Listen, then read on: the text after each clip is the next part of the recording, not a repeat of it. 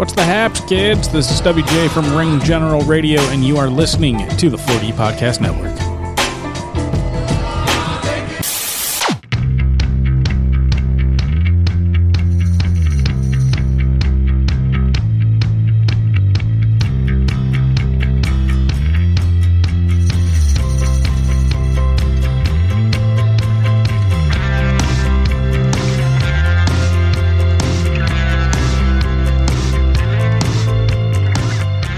Welcome to Home Alone. I am your host, Michael Malone, and today I'm sharing a conversation I had with His Divine Grace, Sankarshan Das. He is a spiritual leader with tens of thousands of students and disciples all over the world. He spent the last half of the century doing global outreach through his lecture tours, live one-on-one teachings, and free online training programs. And I was so lucky to have some time with him to talk about his journey about obtaining spiritual enlightenment, reincarnation, the idea of God and gods, yes, plural, and other religious belief systems that are out there. When I first started researching the Krishna consciousness, I found it to be very similar to the idea of being Brahma. I even brought it up to Sankarshan, and just this idea of achieving this oneness and this peace with everything in the world, you know, from like ants to humans to trees. I mean, the idea of being Brahma is just the idea of being one with everything. There's a great Alan Watts story that I heard him share on a lecture. I'm not sure if it was actually he made it up or he just shared it on one of his lectures, but I love it. It's about the idea of being Brahma, right? And there's a guy who studies for years and years and years. And, you know, he's studying in Tibet, he's studying on all these monks. He finally, quote unquote, graduates to this idea of being Brahma, right? And he takes this trip to celebrate, and he's in Africa, and a man is taking this herd of elephants down this old dirt road, and the man's walking on this road, and there's a guy who runs up a little ahead of the elephant pack, and he says, Sir, I have a bad elephant with me. He's gone rogue. Please stay off the road. And the man says, Don't worry, I'm Brahma. I am one with that elephant. I am one with the grass. I am one with the sky. I am Brahma. Right? So the guy tells him again, okay, you don't get it, man. This elephant is crazy. Okay, he's going to throw you off the road. You're going to end up in the ditch. I'm warning you now. There's a rogue elephant coming down here. Please stay off the path. The guy laughs. Don't worry. I'm Brahma. Right? So he doesn't get off the path. He continues down, thinking that he is one with everything in the world. He has achieved Brahmaness. He is Brahma. So sure enough, the elephants come down, and this rogue elephant almost kills him, throws him into the ditch. They go by, and the man's in the ditch, and he's wondering, where did my teachings fail me? How did I not see this coming? Why did this elephant treat me this way? I am Brahma. So he goes back to the monks who had taught him and we trained with, and he had learned from for so long, and he tells them what happened, and they very calmly said, that man that warned you on the path, he was Brahma. You were warned. You just didn't listen. And I love that story. I talk about it. I retell it all the time. Of course, I'm not doing it justice, and that's a shorthand version of it. But it's just this idea of you can think whatever you want, right? Like you can have this idea of oneness and be, you know, conscious of everything and have, you know, do all the work. But if you're not listening, if you're not active, if you're not using it correctly, it's worthless. And look, personally, I'm not a religious person. I even used to do a joke about it on stage about being atheist, you know, and telling my aunt that I was atheist and her not believing me. And, you know, I would say my aunt refuses to believe that I'm atheist. And so I told her to have faith. So as I'm talking with His Divine Grace, you know, I'm telling him that I'm not a religious person, and he responded with something that I had never heard before. He said, "You probably don't even know what religion really is." That phrase hit me like a Mack truck. And he's absolutely right. I haven't spent too much time exploring it and doing the things I need to do and asking the questions I need to ask. And all of the things I know about religion have been fed to me by other religious folks who are trying to recruit me, or the things I see on TV or hear about it. And as I look back on that response, the more sense it makes coming from him. Krishna consciousness is a journey into knowing and finding yourself just as much as it is about knowing and finding God. And I can admit, I don't know myself all that well. So what do I know about God? Even less, right? I am so excited to share this conversation with you today, and I hope you learned something from it, because I know I sure did. I learned so much, and I am so grateful and so thankful for this time that I had with him, and I just know you're going to love it. So without further ado, my conversation with His Divine Grace, Sankarshan Das.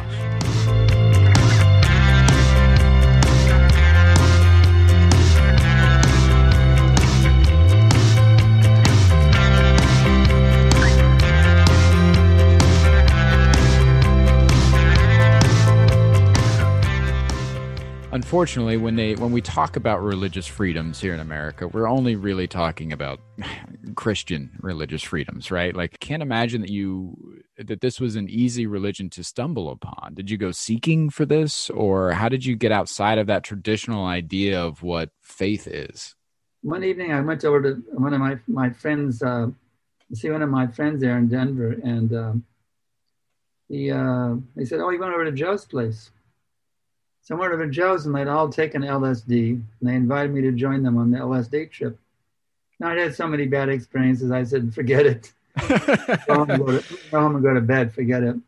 So then, but when everybody started to get high on acid, Joe flipped out. He took his clothes off. He took all his record albums. He was smashing them against the wall. He ran out on the street naked. He was smashing his fist in the car windshields. He was going door to door, knocking on the door, saying, "There's LSD in the water. Can I have a drink of water?"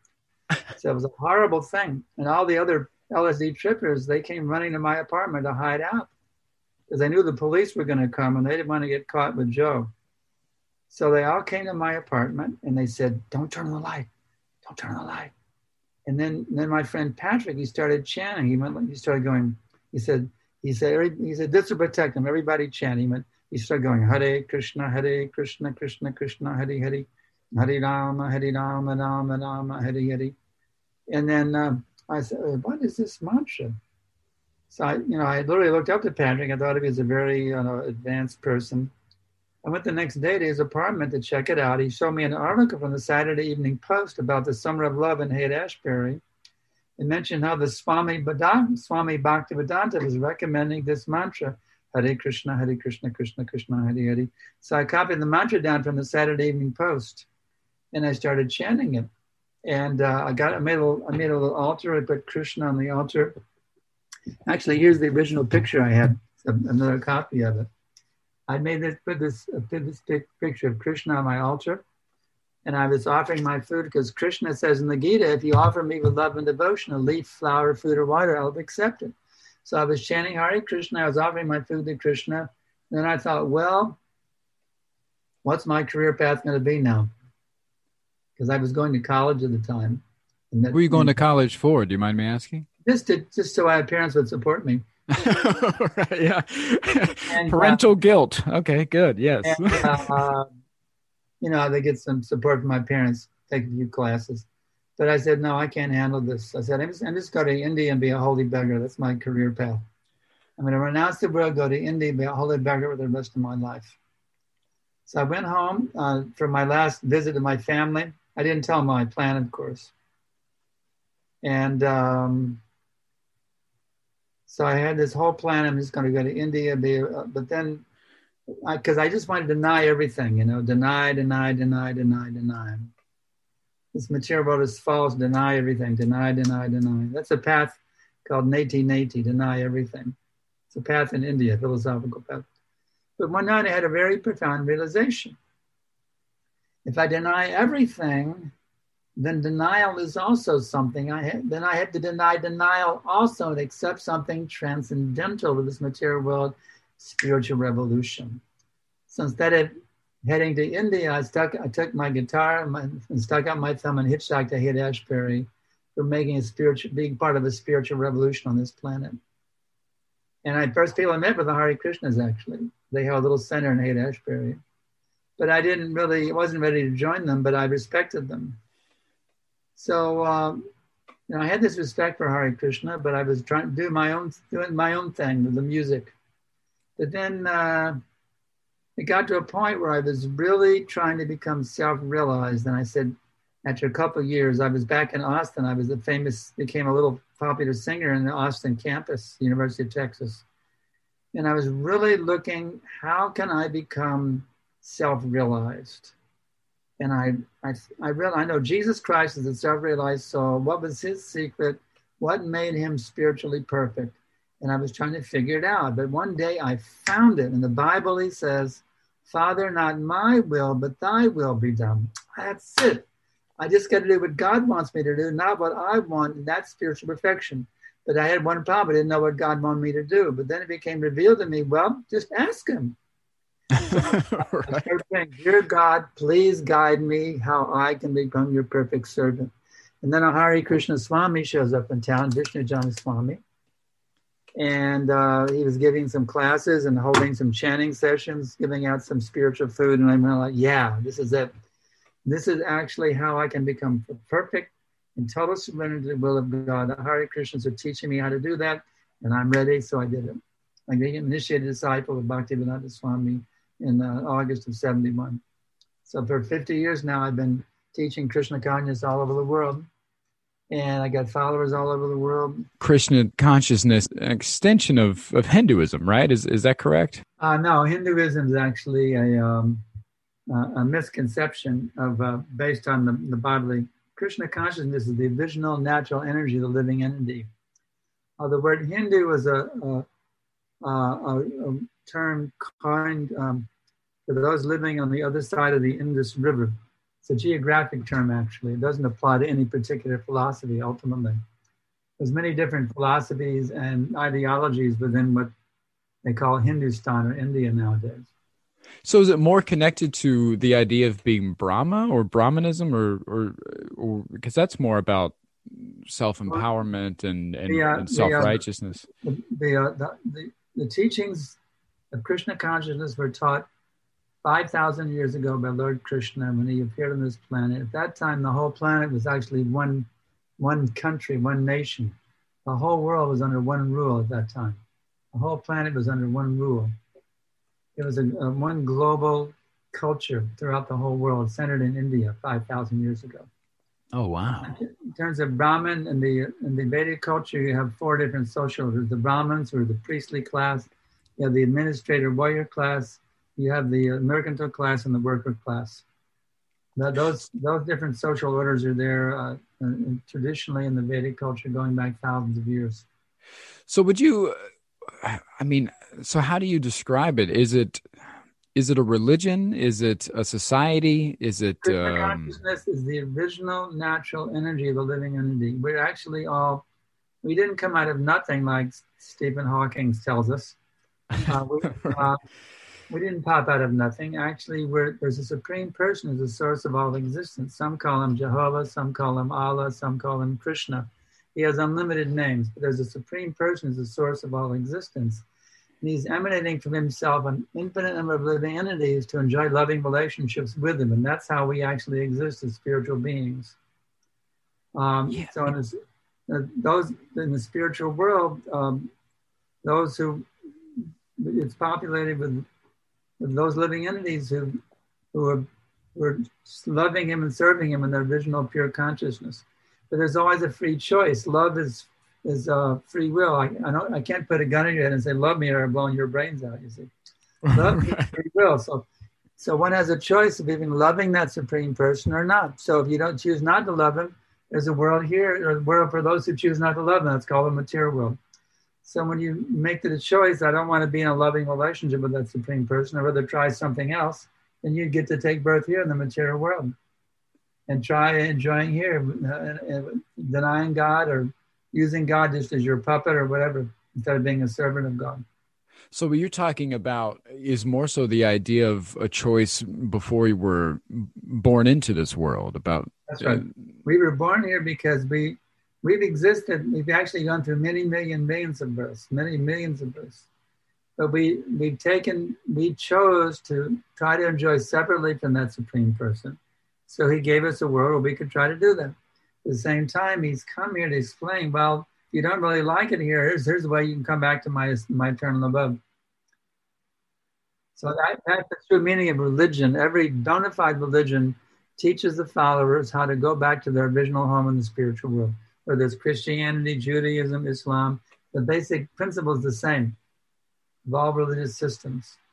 Religion comes from the Latin word religio, which means to relink.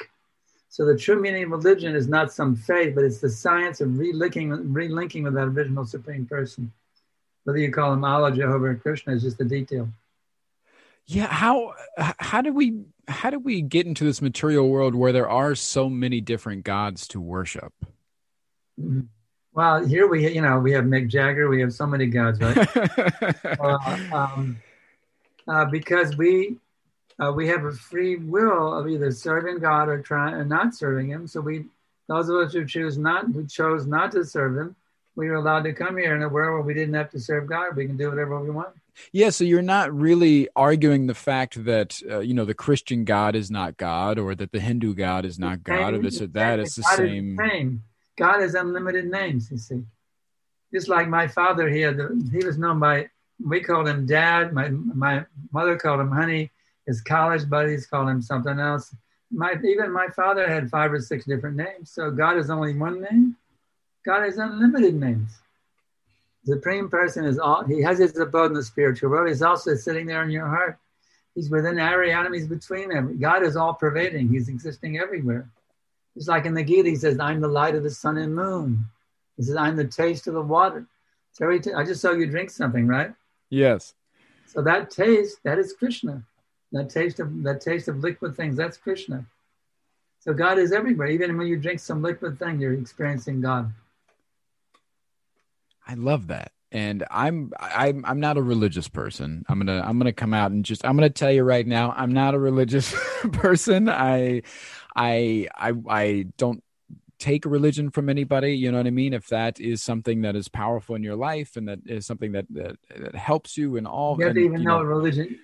You may not even know what religion actually means. It's a science of actually being who you are is what it actually means. Wow. Okay. So I'm under the belief of putting power within yourself. So does your religion still put power upon somebody else? We subscribe to how to connect with the source of unlimited power. How do you, but you connect with that through. We just open a state of perfect harmony with that Supreme Person of unlimited power. Is that through guided meditation or? That's through it's through the art of devotion, which is meditation is one of the techniques of reviving that devotion, those feelings of devotion. Yeah. And how does that differ from other religions then? Because it feels very similar to the idea of the songs of praise and stuff like that. They would go on in a Baptist church and. But nowadays they don't even understand what religion is. They take God as the order supplier. God, give me this. God, give me that. Give me a new car. Give me this. Give me a guitar. That they don't understand what is the actual science of God. But all the great teachers taught that original science. Christ, Buddha, Muhammad, all of them taught this science. But that science has been lost in the modern day world. That's why we're trying to revive it now, the Krishna consciousness movement. The science of God has been lost. What they call religion is not actually religion, not real meaning of religion.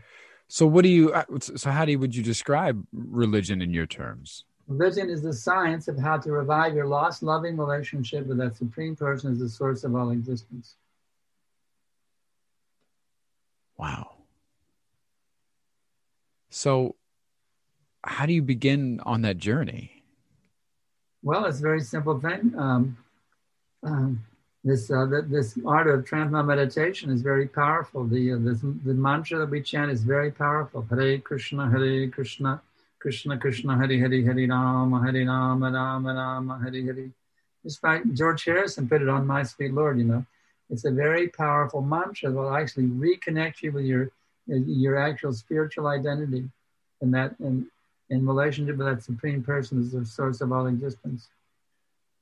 When you're talking about supreme identity or the spiritual identity and stuff like that, are you referring to this idea of past lives as well, or do you believe in reincarnation? Here's the point: you are not that material body. You see, that material body you're sitting in right now is in a state of constant flux. It's not the same bunch of chemicals you had even a year ago. The chemicals are constantly changing. You drink, you take in food and water, you pass out stool and urine. The chemicals are constantly flowing through that area. There's a constant factor within that body, and that's the self. It's called Atma in Sanskrit. You're actually the Atma, the spirit soul, sitting inside that body, sitting within the heart of that body. It's not you. That body is just a vehicle. Just like you drive a car, that body is a vehicle that you're driving right now. It's not you. You are not your body. That's the first step in self-realization. I am not this body. You have to realize I'm not this body. I'm an eternal spiritual being. That's where it all starts. That realization, that conviction. Yeah, I've heard that theory so many times, especially in the self-care world, about this idea of you are not your body, you are not yourself, you are not this voice in your head, this idea of disconnecting from that idea of what it means to be, right? And more so in this in empowering those in order to have growth and all of this stuff, you have to detach yourself from this idea of being unable to change. Because thinking that you are your body or that you are this thing anchors you to your old habits and stuff like that. And you have to let go of those principles and that belief in order to move forward, in order to grow, in order to do all these things. So with that being said, this idea of consciousness, what happens? What is there life after death, or is it reincarnation? Absolutely. Or what happens to this? You, the spiritual being, when you leave it, according to your mentality, when you leave this particular body of death, you enter another body, you see. According to your consciousness. You see, what you're thinking about it. What is your mood at the time of death? What kind of consciousness do you have? You see. That takes you to the next body. So are you able, through chants and meditating and practice, are you able to tap into other consciousness, or are you stuck in the current? By this chanting of Hare Krishna, we awaken our original enlightened state of consciousness before we even got this material body to begin with. Because actually we originally existed as spiritual beings in the spiritual world, and you can actually, by chanting Hare Krishna, you can actually revive your original identity even before you took any material body. So I guess we always, as human nature does, we always link the idea of existence to purpose. Is that also something that you believe in, is linking this idea of I'm here for a reason, I'm searching for my quote unquote job on this earth, you know what I mean? Like I'm here for a reason. Well, actually, people generally are just looking for sense gratification. How can I eat, sleep, mate, and defend? That the human beings nowadays are living practically like animals, and they want a nice place to live, food to eat, some sex life, some intoxication, and they just want to make nice arrangements for the temporary pleasures. But they're missing the real point of human existence, which is self-realization, not gratifying the material senses. How do you even come around to the idea of self-realization? Well, by hearing from a bona fide spiritual master. That's how one reason. If you hear from I first heard about it in 1968 when I was a university student at the University of Texas. I was really a very depressed youth. I didn't know the meaning of life. And none of the courses told me, none of the books I read told me. I I even saw one book title in the bookstore. It was Fear and Trembling, the Sickness unto Death. And I went, wow, that's a pretty bleak existence. So an existence of fear and trembling, the sickness unto death. So, but then I heard from in the break room, I heard from one of my fellow students about something called self-realization, how you can, you can wake up an enlightened state of consciousness within it. But yeah, I heard about it from my friends in the drama department in the break room at the University of Texas. That's how I heard about it. So I began a pursuit of how I can become self-realized. And that took me all the way from 68 all the way to 71 before I finally got it. It took me like 3 years before I finally got it. So what is the difference between achieving this self-realization and the idea of becoming Brahma? Because they sound so similar. Actually, there's the different levels of self-realization. Brahman realization is a lower level of self-realization. There's Brahman realization, Paramatma realization, and Bhagavan realization. There's different levels of self-realization. Brahman realization is not very valuable. It's only a temporary state that one falls down from eventually. But the perfection of self-realization is called Bhagavan realization. There's no more falling down from that position. So there's different levels or tiers to it. There's different levels of self-realization, and the perfection of self-realization is Bhagavan realization. There's no one ever falls down from that position. Brahman realization you can fall down from. Okay, so once you achieve a certain level, there is no coming back down from That's that. You are coming back down. And now, is that?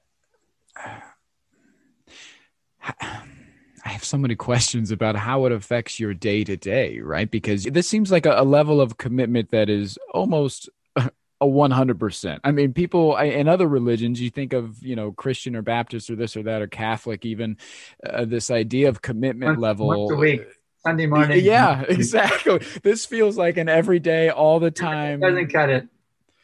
Self-realization is 24/7. If you want to become self-realized, you got to put everything has to be put into it. You know what else I picked up on when you were talking is this idea of letting go, right? And kick out bodily consciousness. Get rid of your bodily consciousness. That's what you have to let go of. Get rid of bodily consciousness. Kick it out. You're not that body. You're a spiritual being, qualitatively one with the Supreme Person, the source of all existence. Chant His holy names and dance in ecstasy, and you realize your spiritual identity, which is eternal, full of bliss and knowledge.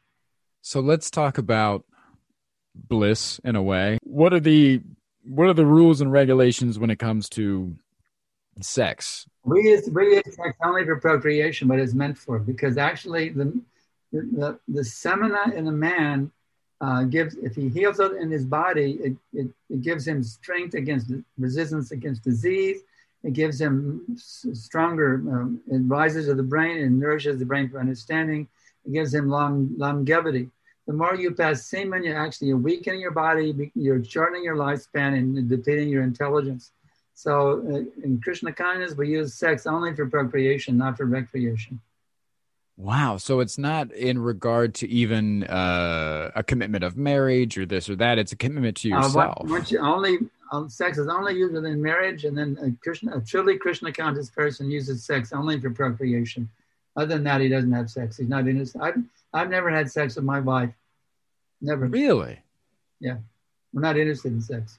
How do you fight that human nature urge of the sexual desires? You have to go, if you chant Hare Krishna, you experience a pleasure greater than sex. So who needs the damn thing? Wow. That's Who wants to come down to the platform of some lower platform where you can enjoy on a higher level? This is 1,000 times better than sex. Hare Krishna, Hare Krishna. You have to actually chant it with faith and devotion. You'll experience an ecstasy which is better than having 1,000,000 orgasms. So when you're in this meditation state and you are chanting and you explain what that feeling is, that higher plane of consciousness. You have to taste it yourself. All I can say is better than any material pleasure you can ever have in your whole life. I can say that, but if you want to really know, you got to taste it yourself. Try chanting Hare Krishna yourself. Spend some time chanting Hare Krishna. and see what it does for your consciousness. So we've talked a lot about living in the present and living in the now and the practices that go along with that. Well, let's talk about life after death. What is the belief system there? I know we talked a little bit about If you reincarnation. leave your body, the soul is eternal. So the soul, according to your consciousness, you take another body at the time of death. If you're interested in, you're simply eating and interested in eat, you can become a pig or something like that. If you're interested in self-realization, if you're interested you want to revive your original loving relationship with Krishna or God, you go back to the spiritual world and get an eternal body. According to your consciousness, you get either another material body or you regain your original spiritual body, according to your consciousness at the time of death. So it works almost like karma. That's right. A more focused version of karma, I would say. Karma means you get another body according to your actions in this lifetime. Now, there's what's called akarma also, which in Sanskrit means no karma. When you engage in devotional service to the Lord, they don't create any karma. When you engage in devotional service to Krishna or God, that relieves you from all your karmic reactions. Otherwise, you're going to get another body according to your karma. That's right. Interesting. And I love learning about this stuff. I'm a big subscriber to Alan Watts, his philosophy and his teachings and stuff like that. Well, not his teachings, but his shared experience of teachings around the world and stuff. Alan is one of my favorites to listen to because it seems he seems so involved yet unattached. Does that make sense? He seems to know about a lot of different religions and practices and ideas and thoughts and all these things, but not really attached to any of them. It's very interesting to hear him speak. Have you ever heard of any of Alan Watts' stuff, philosopher from the 80s? I used to read Alan Watts when I was in college too. Yeah. How do you feel about what he was saying about? I don't remember his teachings in a long time. Yeah, it is. He talks a lot about time and how we experience it. And I wonder about that with you, about this idea of the concept of time. We learn how to transcend time completely. We go into timelessness. Hare Krishna mantra takes you into timelessness, beyond time. Explain that. Beyond past, present, and future. The eternal. See, there's this material world is going on. The spiritual world is a timeless realm. In other words, time means things wear down in time, right? You're born, you grow up, you get old, things wear down. Time wears down everything. But in the spiritual world, the time is conspicuous by its absence because everyone's an eternal youth there. Nobody ever gets old. Nothing ever wears out or gets broken down. Everything is eternally existing in a pristine condition, eternally youthful. That's timelessness. Now, I guess that goes into the idea of detaching yourself from your body, right? If you are just a consciousness and all that, then time doesn't. In the spiritual world, you get a spiritual body, which is eternal, full of bliss and knowledge. It never gets sick, it never gets old, and never dies. Do you get to pick it out like an avatar, like when you play video games, you get to build your spiritual, or is it just a light? You already have a spiritual form in the spiritual world. You just forgotten it. You already have a spiritual identity. It's buried deep within you right now. You already have that identity. It's already existing. It's just in a dormant condition right now. The chanting awakens it. Is it human form? Because when I hear the idea of spiritual forms and stuff, it's oftentimes linked to animals. Actually, every living being in the spiritual world has human consciousness, although some of them take animal forms because they prefer to be in that form. But they have human consciousness. Your pious and impious activities committed in this lifetime, you get in your next body. That's right. But generally, people now are going down the animal kingdom because they're living in very animalistic ways. So most of especially those, for example, those who eat cow, they become cows in the next birth. and we can go to the slaughterhouse. Those who go to McDonald's, they'll become cows in their next life, be slaughtered. That's their karmic reaction for eating slaughtered cows. They'll become cows in the next birth and be slaughtered. Man, I think I'm going to be chicken nuggets for sure. I'm doomed to be chicken nuggets. That's all. That's the thing I eat the most. If you eat chicken, you become a chicken in your next birth. Kentucky Fried. But if you chant Hare Krishna, you can be free from your karma and not take birth as a chicken or as a cow. But otherwise, if you've been eating chicken and cow, you become a chicken or a cow. That's your karmic reaction. This brings up a great talking point of forgiveness, because in other religions, I know that you can tap into this idea of getting forgiven for your sins and all of that. And are you able to do the same? Are you able to, when you let go? Krishna says in the Bhagavad Gita, he says, Sarvadharman parityaja mamekam shalaram vraja aham samgrabha papebhyo mokshishami mashuchaha. Surrender unto me, and I will deliver you from all your sinful reactions. If you surrender to Krishna, you become free from all your sinful reactions. That's a fact. Wow, man, you know what worries me the most about trying to become Krishna consciousness and be a part of this is just the pronunciation of the words. I don't know how you've learned all of those. It sounds so complicated. I can pronounce Michael Maloney, right? Right. Yeah. I'm listening to you pronounce it so fast and so well, and I'm like, Hare Krishna is no more difficult than saying Michael Maloney. No more difficult. Hare Krishna, Michael Maloney. There's no difference. Just as easy. Did it? Be honest. Did it take time to learn the language? Memorizing a few verses. Yeah, it takes. Right. It's not a big deal. Right. Like, people learn how to sing a Beatles song too. Yeah. Yeah, it's so interesting. We talked about you kind of being on this journey alone, right? And one of the things I wanted to ask you about was, how did your family react when you came back with this new purpose? Well, let's see. See, I became, when I headed out I completely detached myself. They must have been horrified when I just took off one day, basically ran away from home and totally detached myself. I went to California, had no idea where I was.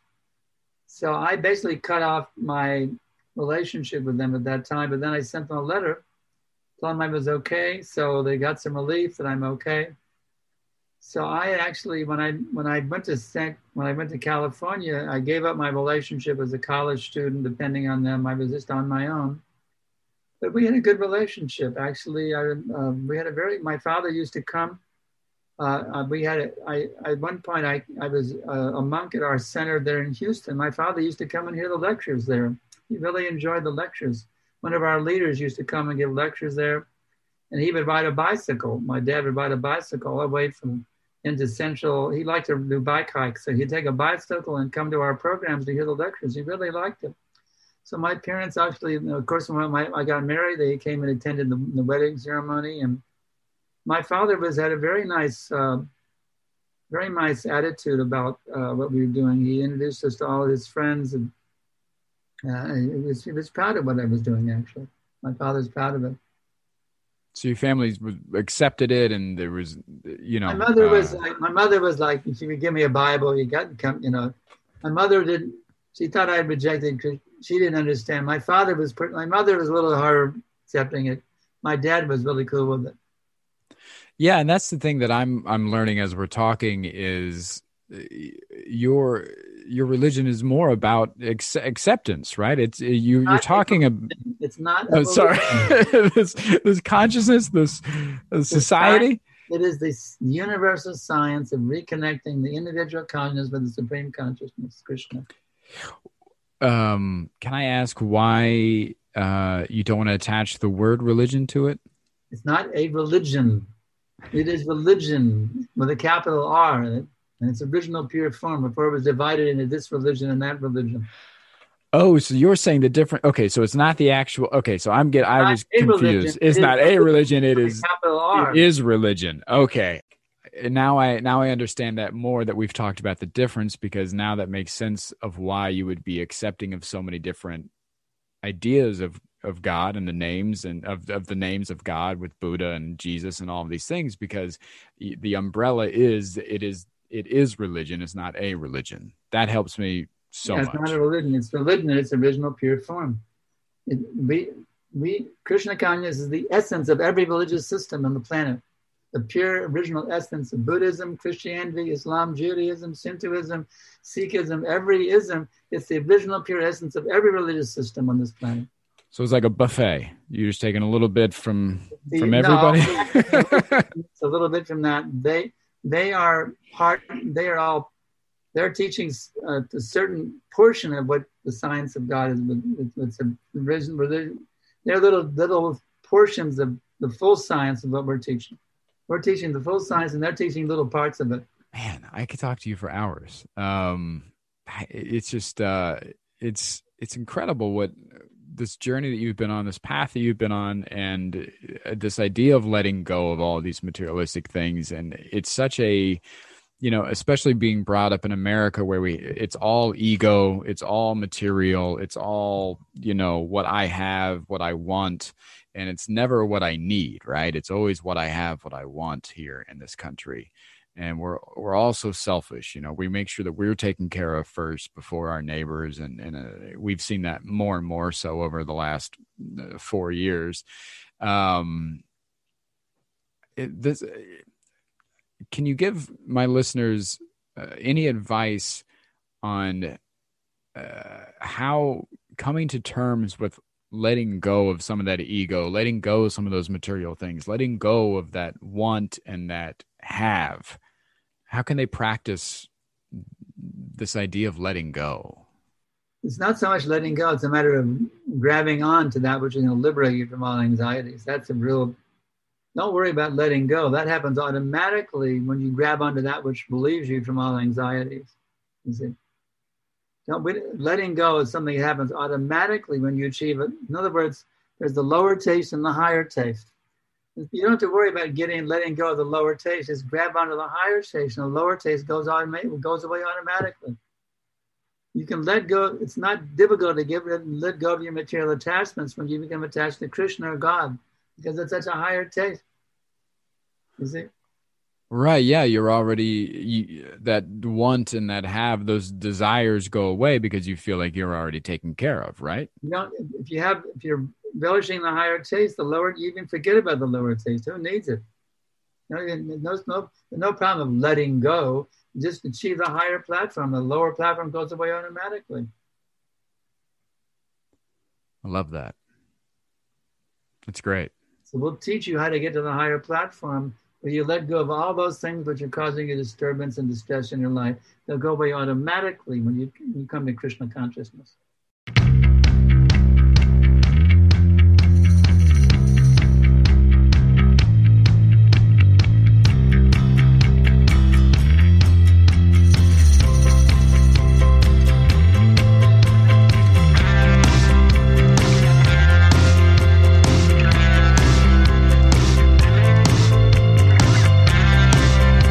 Thank you so much for listening. I want to thank my guest for making time to talk to me. And if you want to find out more about him or Krishna consciousness, you can visit worldleader.com. That's worldleader.com. He also has tons of lectures and prayer sessions available on YouTube as well. They're all free. Don't be afraid to reach out to him. There's lots of online courses you can take if you're interested. And if you want to reach out to me, you can follow along on Twitter or Instagram at Malone Comedy. That's at Malone Comedy. Thanks again for listening. Don't forget to subscribe and share.